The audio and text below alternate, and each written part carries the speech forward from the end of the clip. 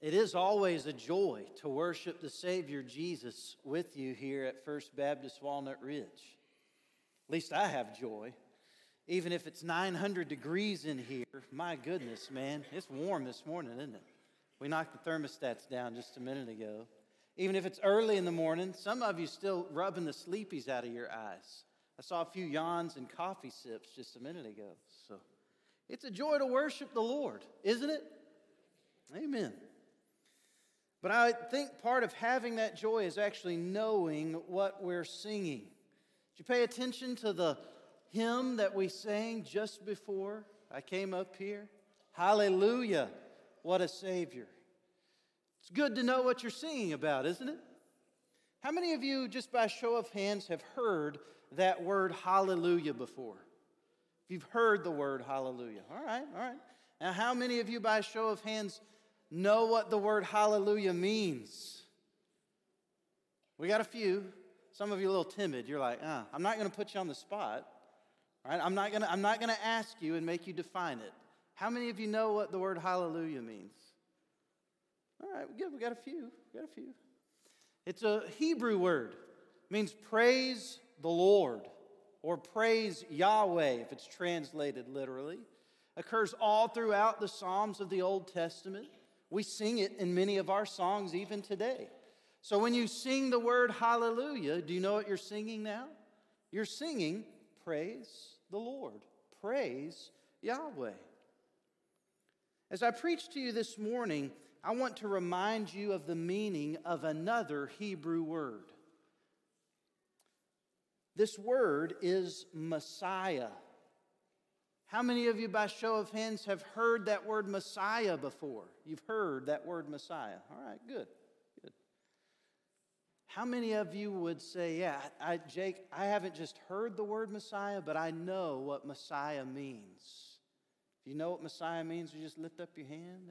All right, most of you. This word Messiah is a Hebrew word that means anointed one. And it's important to remember this word Messiah this morning as we look at John chapter 2, verses 1 through 12. Because in John chapter 2, verses 1 through 12, we see the first miraculous sign performed by the Messiah, by Jesus himself, when he turned water into wine. So before we read John chapter 2, I want to remind you of the central purpose verse of all of John's gospel. That is, if you boil down the whole book of John to one verse, here's what it's all about. And John himself stated this in John chapter 20, verse 31. But these things are written so that you may believe that Jesus is the Christ, the Son of God, and that by believing in him, you may have life in his name. Everything John wrote down in his gospel, including this first miraculous sign performed by Jesus in John chapter 2, points to the fact that Jesus is the Christ, the Son of God. That word Christ that you just heard is the Greek version of the Hebrew word Messiah. Both of those words mean the anointed one. This is who Jesus is. He is the very anointed of God. So when we read about the miraculous transformation of the water to wine at the wedding feast in Cana of Galilee, we need to remember that the miraculous signs of Jesus show that he is the Messiah. The miraculous signs of Jesus show that he is the Messiah. So let's look together in God's Word this morning. We're just going to take this miraculous account section by section from John chapter 2, verse 1, all the way to John chapter 2, verse 12.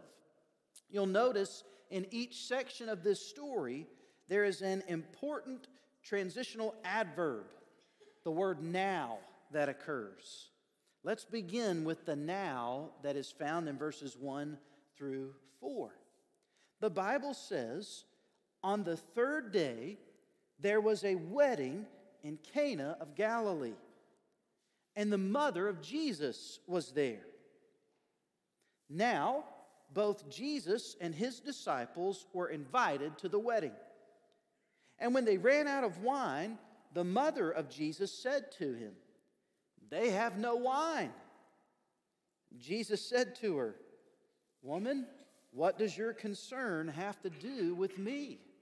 My hour is not yet come." This first section we're going to talk about in verses 1 through 4 is the wedding. The wedding. The reference to the third day here in verse 1, on the third day there was a wedding in Cana of Galilee, is a reference to the timeline that John has set up in the beginning of his gospel. And it's important to note in this story, the initial day that John is referring to can be traced back to verses 29 through 34. It was the day when John the Baptist proclaimed, "Behold the Lamb of God who takes away the sin of the world." You see that in verse 29.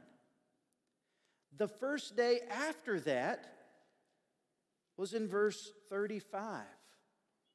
That was the day that Andrew and his friend began to follow Jesus. If you got your Bible open, you may can note that there. Verse 35, again the next day, John stood with two of his disciples. That was the day Andrew began to follow Jesus and brought his brother Peter to follow Jesus. The second day after John the Baptist proclaimed Jesus was the Lamb of God was the day Philip and Nathanael began to follow Jesus. You see that there in verse 43. The following day, Jesus wanted to go to Galilee. He found Philip and said to him, "Follow me." So the initial day, John the Baptist preaches, "Behold the Lamb of God who takes away the sin of the world." The second day, or the first day after the initial day, you could put it that way, is the day that Andrew followed Jesus. The next day, the second day, but the third, if you're going along this timeline. Isn't it fun to kind of read through the Gospels and have fun with these timelines? You see, it was the day that Philip and Nathanael began to follow Jesus. So on the third day after John the Baptist had proclaimed the Lamb of God who takes away the sin of the world, we see Jesus and his disciples along with his mother at a wedding. What's interesting is that we don't know whose wedding it was, or how Jesus, his mother, or his disciples garnered an invitation. Since Jewish people were known for their local hospitality, it could have been that this was just a customary social invitation and nothing more than that. Maybe people had begun to hear of this Jesus who was a good teacher, and they had heard what John had said about him, and they wanted Jesus at their wedding. Maybe it was that Jesus and or his mother were friends of the groom or the bride, or both. We don't know. What we do know is that the text clearly states in verse 2, now both Jesus and his disciples were invited to the wedding. And I want you to understand, it was not an accident that Jesus was there that day. However he got an invitation, the Father had a plan for him being there. What we also know is that at some point during the celebration, they ran out of wine. Wedding feasts may have lasted up to a week in this time for close friends and immediate family, if not for all the guests who had been invited. So if we are going to interpret this text rigidly, which you could do, it could have been that they ran out of wine on that third day, the first day of a multi-day feast, which would have been a huge social blunder and a pretty major problem. They hadn't provided their invited guests with enough drink for the celebration. Some of you wonderful ladies who help with our church potlucks may understand this pressure a little bit more than the rest of us, right? We invite the Williams Singers to come in April, and man, they come and sing their hearts out. We worship the Lord together, and we look out here and we think, oh man, this is a great group of people. And the more people come in, the ladies that are back in the kitchen are going, oh no. Do we have enough fried chicken? Do we have enough rolls? Somebody go down to Hayes. Do we have enough sweet tea that's made? At this point, we're not sure who all was aware of this problem, but we know that Jesus' mother became aware of it. They were out of wine. This was a big problem. Maybe a wine vendor was too far away for them to go and purchase more. Maybe the family didn't have enough money to purchase more. Whatever the case, they were out and they needed more. And Jesus' mother pointed out the problem to him in verse 3. Jesus' response to her in verse 4 is interesting, isn't it? Woman, what does this have to do with me? I want you to understand something. Anytime that Jesus speaks to a woman individually in the Gospel of John, he begins with that word woman. He does that. It's not a sign of disrespect or that they don't know what they're talking about. It's just a formal way to address someone. Jesus is not being disrespectful to his mother. He's simply saying, woman, I'm not I'm not here to make wine for weddings. I'm the Messiah. I'm just here as an invited guest. What does that have to do with me?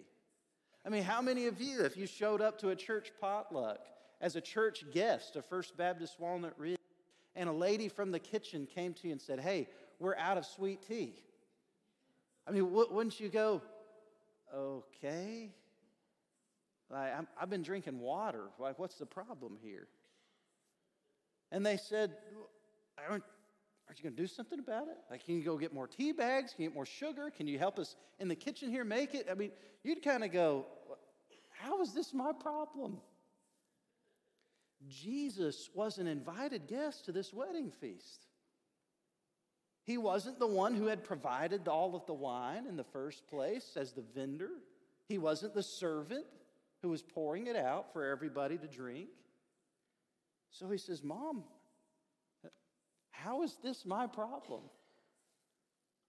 And then he says this in verse 4, which is perhaps the most important thing in his entire response. My hour has not yet come. The hour to which Jesus referred was the time of his crucifixion and subsequent resurrection. In the Gospel of John, Jesus repeatedly referred to his hour or the hour as the point of his crucifixion and or the glory that was to follow. He didn't disrespect his mother, and she didn't override his divine agenda. What happened at this point in Jesus' ministry is that Jesus set in motion, through his miracle, that moment of his hour that was to come. This miracle occurring at a wedding, one of the happiest occasions of human social interaction, foreshadowed the joy that was to come later on another third day. People would be severely disappointed when their Savior was crucified on a Roman cross. But they would also later be overcome with abundant joy at the resurrection of their Lord on the third day. This was more than just Jesus performing a party trick to gain popularity. This was not just a mere miracle that showed Jesus had some kind of power. This was a sign. The miraculous signs of Jesus show that he is the Messiah. And this is what brings us to the second section of the story in verses 5 through 7. I want you to notice the now of the water pots. Verse 5 says this, his mother said to the servants, whatever he says to you, do it. Now, there were set there 6 water pots of stone, according to the manner of purification of the Jews, containing 20 or 30 gallons apiece. Jesus said to them, fill the water pots with water, and they filled them up to the brim. If anybody knew before this point that Jesus was indeed the Messiah, it was Mary. I mean, she'd known for a long time, right? back all the way some 30 years ago, prior to this event, when an angel came to her and said, Mary, you are going to be with child by the Holy Spirit. And Mary says, well, I've never known a man. I'm still a virgin. How is that possible? The Holy Spirit will overshadow you. The power of the Most High will come upon you. You will give birth to a son. You will name him Jesus. If anybody knew Jesus was the Messiah at this point, it was Mary. And she showed as much when she told the servants simply to do whatever Jesus told them to do. Don't you love that in verse 5? There may have been some more to Jesus and Mary's conversation that isn't recorded here in John chapter 2, but we know this much. Jesus' mom says, there's a problem. They're out of wine. And Jesus says, Mom, okay, what in the world does that have to do with me? My hour's not yet come. And Mary turns around and says, whatever he says, just go do it. Again, Mary wasn't overriding his divine agenda. She was simply trusting by faith in the power of Jesus. The now in this section is found right there in verse 6 in relation to the water pots. These containers held a sum total of somewhere between 120 and 180 gallons. In these pots would be placed water, clean water.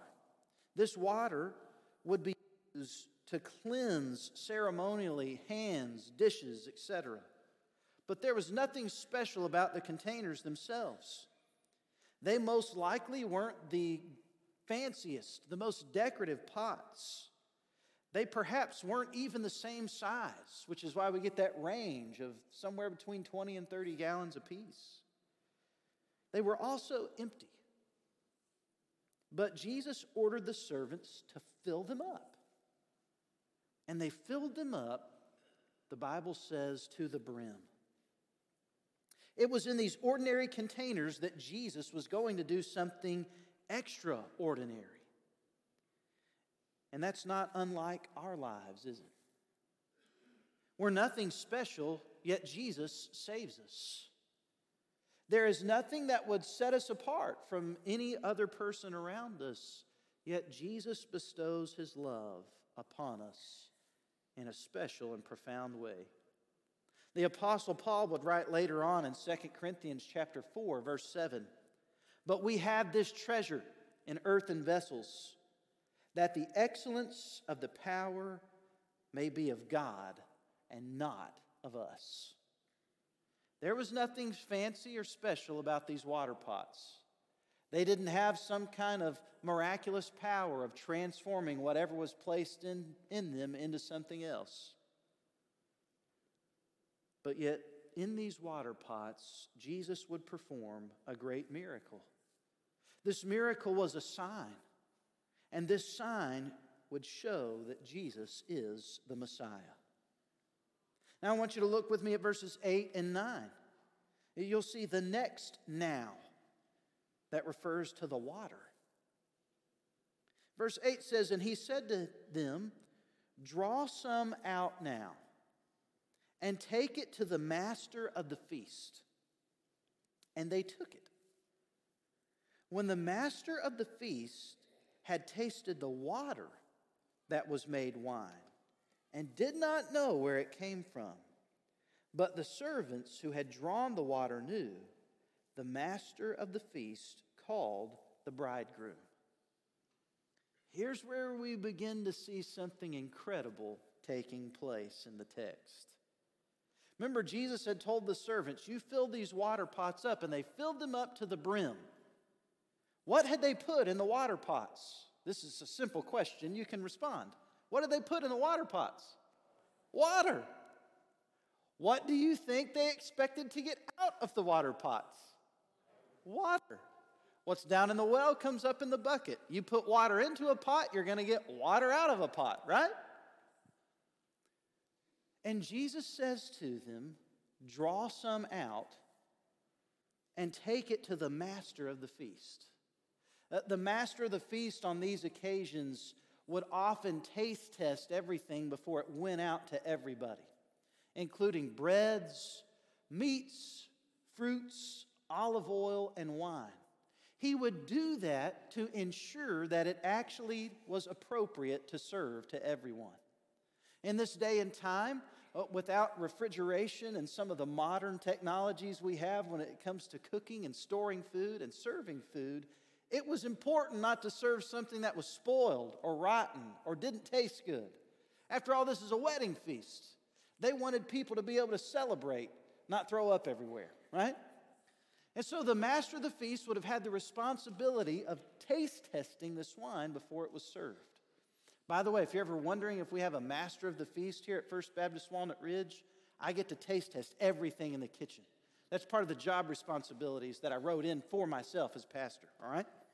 But if it's bad, don't let me taste test it. You taste test it first. Just give me the good stuff.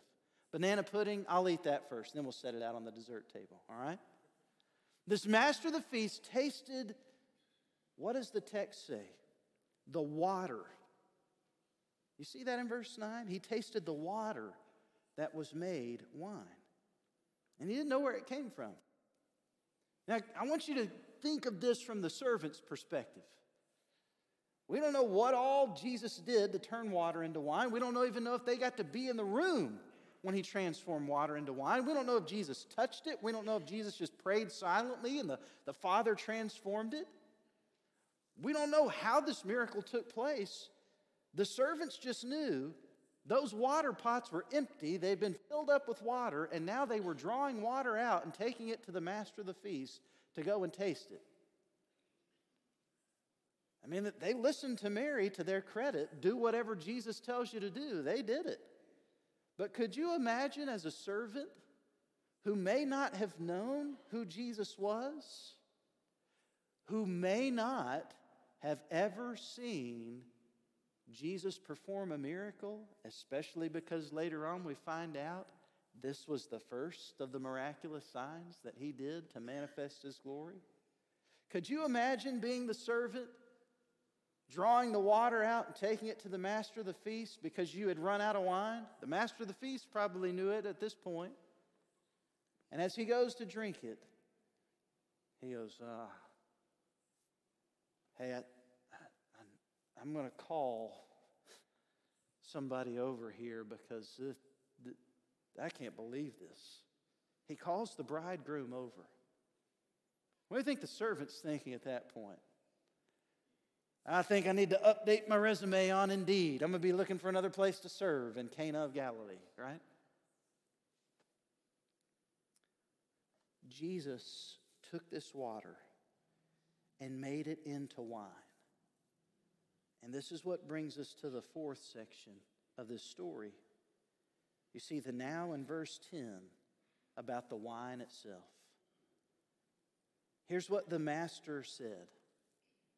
He called the bridegroom to him so he could get the attention of everybody there at the party, at the feast. Verse 10, and he said to him, every man at the beginning sets out the good wine. And when the guests have well drunk, then the inferior. You have kept the good wine until now. This beginning of signs Jesus did in Cana of Galilee and manifested his glory, and his disciples believed in him. After this, he went down to Capernaum, he, his mother, his brothers, and his disciples, and they did not stay there many days. Maybe because everybody had heard about the wine Jesus had made and wanted some. This story is simply incredible. What began as a perhaps social taboo in this day and time, running out of wine at a wedding feast, now ironically twisted, not to bring shame to the family, to the bride, to the groom, to the servants, but to bring honor to them. Jesus took what would have been a severe disappointment and turned it into a great point of celebration and joy. According to the master of the wedding feast, it was custom to serve the best wine first, so that after people had drunk, they could serve the cheaper stuff later on. And unless you think that people were drunk at this point and couldn't taste anything, keep in mind, they tasted this wine. They knew how good it was. The point of this passage is not that Jesus served wine at a wedding so you can drink Jack at your house when nobody's watching. Nor is the point of this passage to talk about whether or not we should drink. The point of this passage is to show who Jesus is and to show what he'd come to do. Just like at the wedding feast, this master said, everybody serves the best stuff first, and then they bring in the stuff that's not as good. Jesus showed up on the scene, and even as great as this first miracle was, did you know what verse 11 said about this sign? Was this the greatest sign that Jesus performed? No. What was this sign? Verse 11 says, this beginning of signs Jesus did in Cana of Galilee.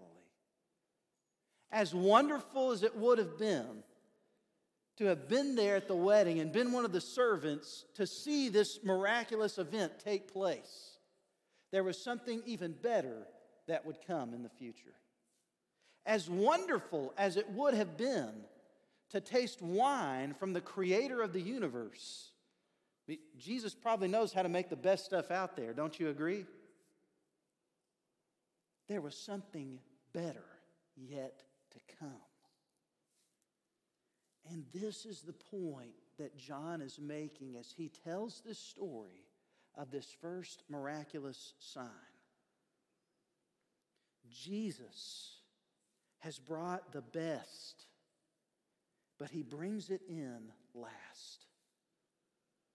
It is opposite of the ways of this world. The world offers you the best stuff on the front end, and then they give you the fine print, right? You take out a loan or apply for a new credit card. Oh man, I got what I wanted. I'm going to be paying for this for the next 85 years of my life. Right? You get a new job. They put their best foot forward as a company. They ought to. They tell you about benefits and how great and rewarding the work's going to be. And then you show up your second week and you find out, oh, that's what other responsibilities as assigned means. I mean, that's just how things go. It's like the world offers us the best and we find out the worst pretty soon afterwards.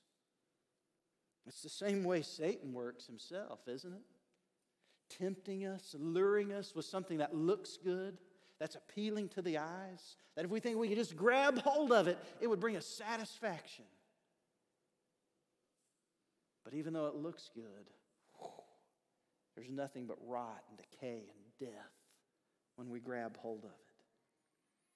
The devil gives the best first and the worst last, but the Lord saves the best for last. This is what Jesus was doing. He wasn't just turning water into wine.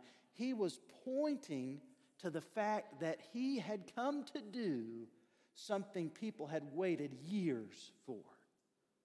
You heard Bryson talking to the kids in children's sermon about their studies through the Old Testament on Sunday mornings during their children's worship time. And he referred to the Old Testament as sometimes being boring. It's not if we read it the right way. But even those of us who know how to read it the right way sometimes can get weighted down with details.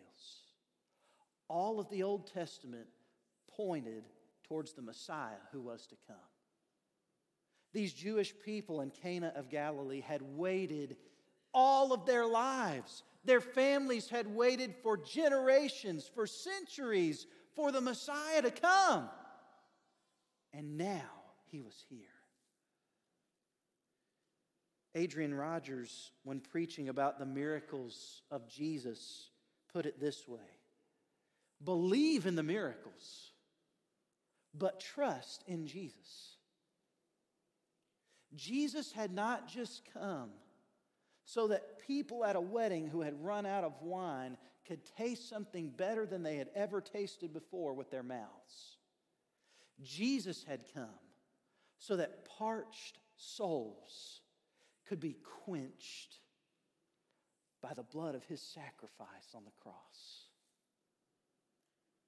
Jesus had come to provide the needed nourishment for souls that had been waiting forever for the Messiah to appear.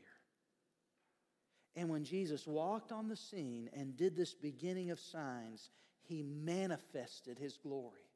You see that in verse 11? He manifested His glory. And I want you to note something very important. His disciples believed in Him. They didn't just go, "Oh, wow, we believe in the wine.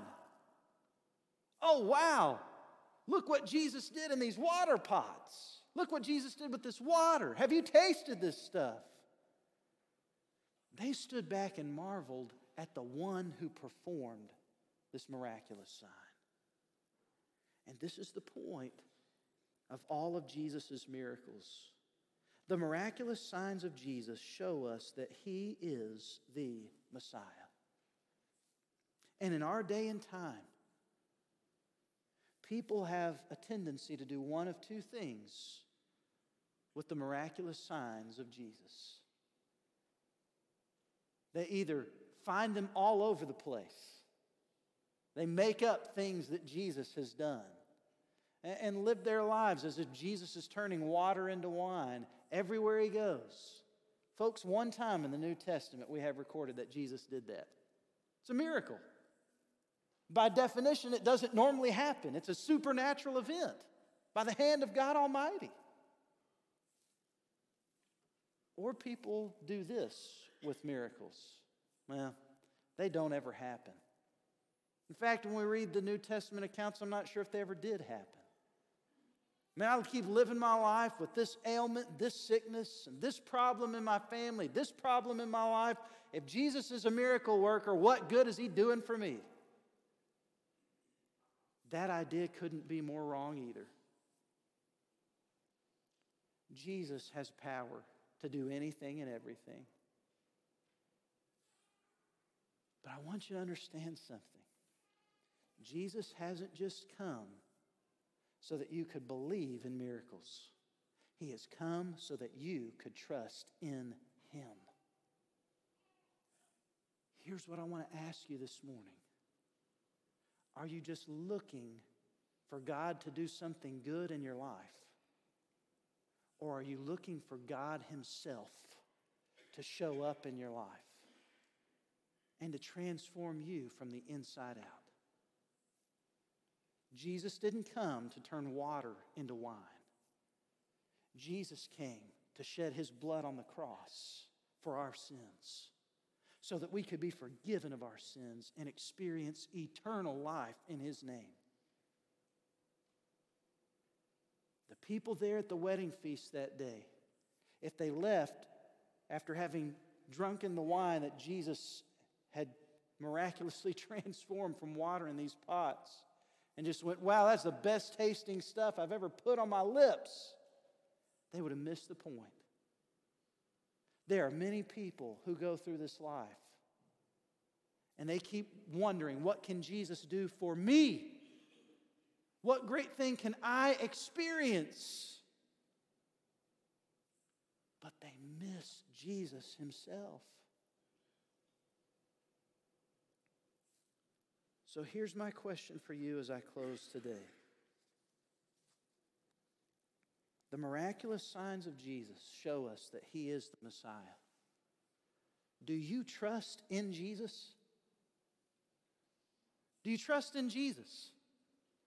I'm not asking you what problem is there in your life and you need God to do something great and incredible. He can. I'm asking you if you trust in Jesus Himself. And the fact that He is the Christ, the Messiah, the Anointed One. That He is the Son of God, God in human flesh, who came to this earth to reveal to us the glory of the Father in heaven. believe in miracles, but trust in Jesus. Are you seeking Jesus just for what He can do for you? Or are you going to follow Jesus because of who He is?